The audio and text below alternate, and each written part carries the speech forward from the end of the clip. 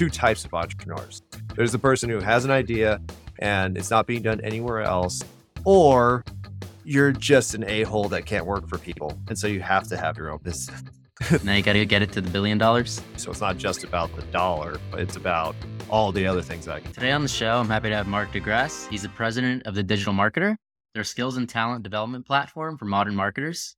So you have a little bit of a 5-year bug. My career's been opportunity driven, where it's, hey, if it comes up and it's in line with what I'm trying to learn, then it makes sense and I'll take a role. So currently I'm the president of DigitalMarketer.com and I'm teaching marketing. And so prior to that, I had an agency for about 6 years where I built websites and tried to teach small business owners how to do marketing to grow the websites. And so my whole goal was actually educational and trying to get people to be self-reliant. And what I realized then was small business owners don't want to learn marketing for the most part. And so even though I was setting up everything for them and generating all these tutorial videos, it wasn't working. But marketers want to know marketing. And so I ended up doing fractional CMO work, or basically like the content strategy for DigitalMarketer and Scalable, which is the parent company to DigitalMarketer.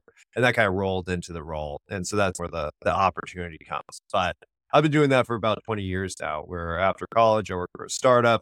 At that point, I was the CFO. After that, I learned, you know what, I really want to get into online, e-commerce, all that kind of stuff. And so I left, started my own company, built that company, sold it. And then it was a fitness company, sold to Onnit Labs here in Austin. So I moved out to Austin, turned my magazine at the time into their content platform. I was CFO there too, chief fitness officer this time. But really what I was doing was the content director.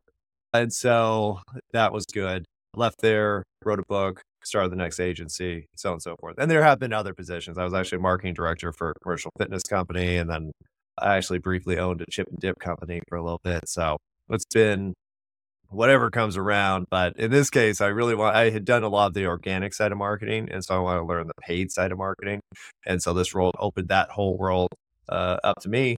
And really what I did was treat the roles as job training. And so instead of having to go back to school or risk my company trying all these different things I wanted to try or learn, now I get to just get paid to go through somebody else's process, learn how they do it. And so it's been very educational. So I recommend it. Yeah. So do you end up, when you do your spin-off business, does it end up, you're taking some of that knowledge, but do you stay in the same industry, or is it you just jump to a whole nother sector? Yeah, it's really just opportunity driven. So I try not to be too exclusive, because in that case, then you're limiting to something that you think is necessary. You know, what I found over so many years is that you don't know what the heck you need. And you don't even know what you know for the most part until you start to apply it somewhere else. I think it's really easy for entrepreneurs to get in this own little bubble that you create. And you're like, here's what I know, and here's how everything should be done. And here's how I do it for people. And it's the best way. And you reinforce your own beliefs because you have nobody to bounce those ideas off of. And everybody, especially if you're successful at what you're doing, is, you're doing great. Just keep doing what you're doing. Don't stop. Don't listen to anybody. Just keep doing what you're doing. And it puts you in a box. And so I found that if you don't limit yourself to a specific industry or a specific role, even, because a lot of entrepreneurs too are like, I'm the boss. Everything I do is the boss. And it's, you know what? No, there's two types of entrepreneurs.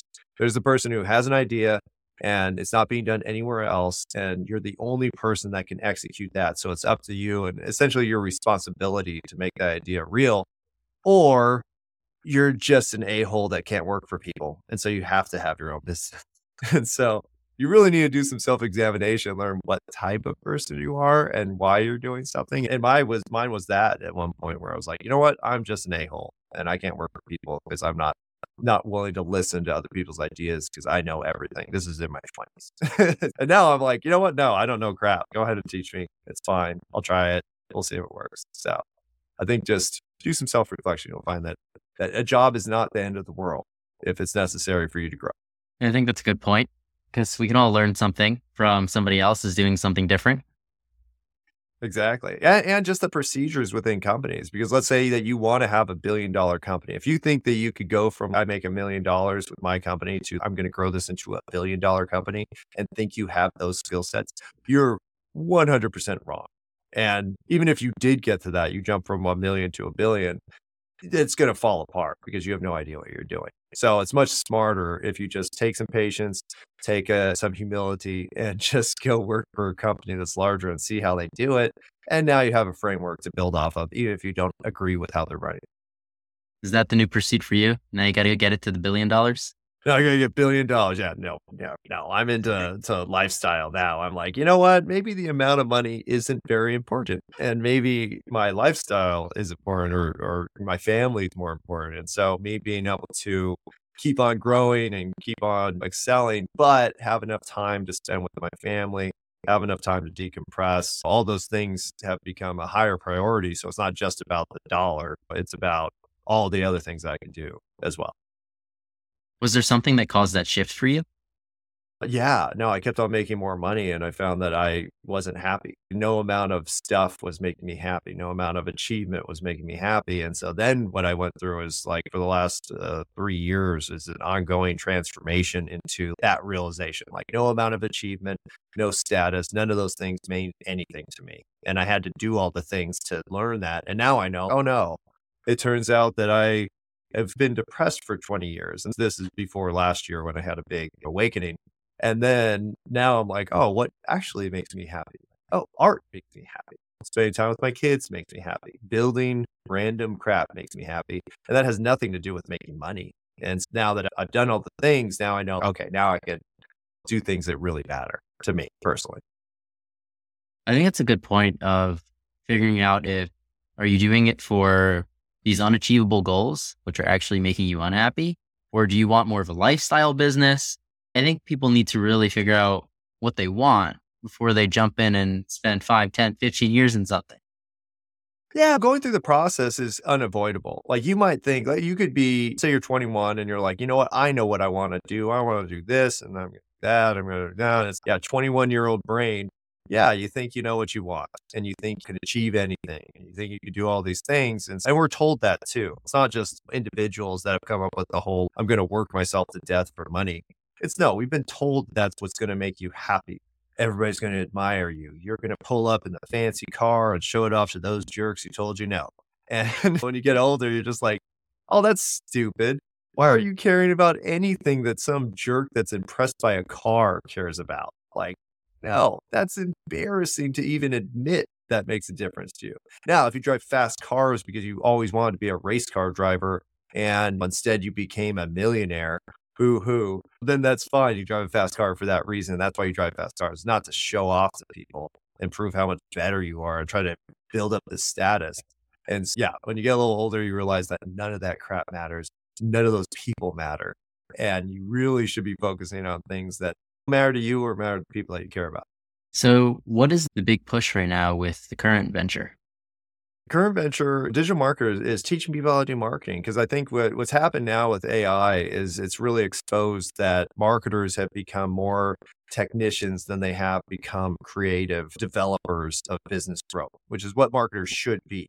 And so it's a huge opportunity because we're getting back to more classic marketing that's copy driven, that's emotional driven, that's relationship driven. Like these are all aspects of marketing that have been lost because over the last 10 to 15 years, marketing's been commoditized and focused on paid advertising because Google and Facebook or Meta and all these companies were so effective at paid advertising that you didn't need to do anything else right. You could have a crappy product, crappy follow up, crappy branding, and enough dollars, and you'll get sales anyways. And so it wasn't necessary to be a good marketer or have good retention or really maintain your customer lifetime value. That just didn't matter because you could just put more money in the machine, get more money out, problem solved.